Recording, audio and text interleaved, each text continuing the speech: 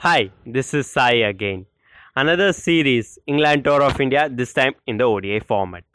With T20 and Test going in India's favour, whereas T20 was a terrific matchups because never could tell who could win the series, T20 series, that was that. But fortunately, India has won it well with some brilliance from many few players, and that helped India to win.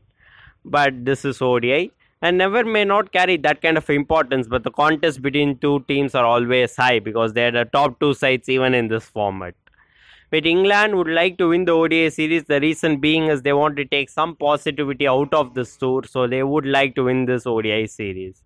India's squad has been a little bit changes because they have given many youngsters who have performed in Vijay Hazare Trophy well. So that is a omnious signs because they have played well to get a call up from India and hope they do well in this Indian team, like Kunal Pandya and Prasad Krishna.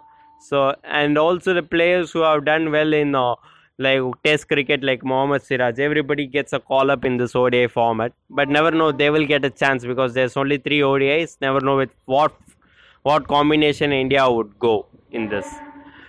Another omnious signs for India is that the depth in the batting, man. It's like they got Shikhar and they got Rohit and they got Kohli and also like Pandya brothers.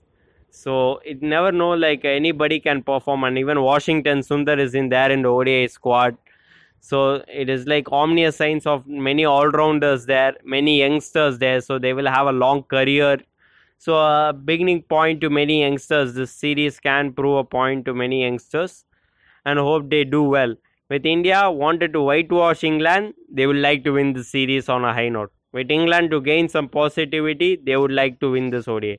To prove themselves again that why they are number one in ODI cricket, they would like to win this. Always a terrific context to watch out for.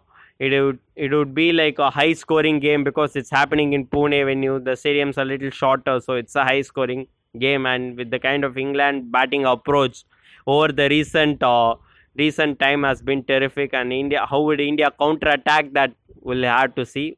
Jasprit Bumrah again rested, so never know what is there. But even Mohammad Shami is not there, but never know what kind of a combination India would go with. For England, Jofra Archer is under rest, so that can also open doors to many players. Let's see who makes to the playing 11 in the first ODI. Let's see you meet you there in the first ODI, India versus England.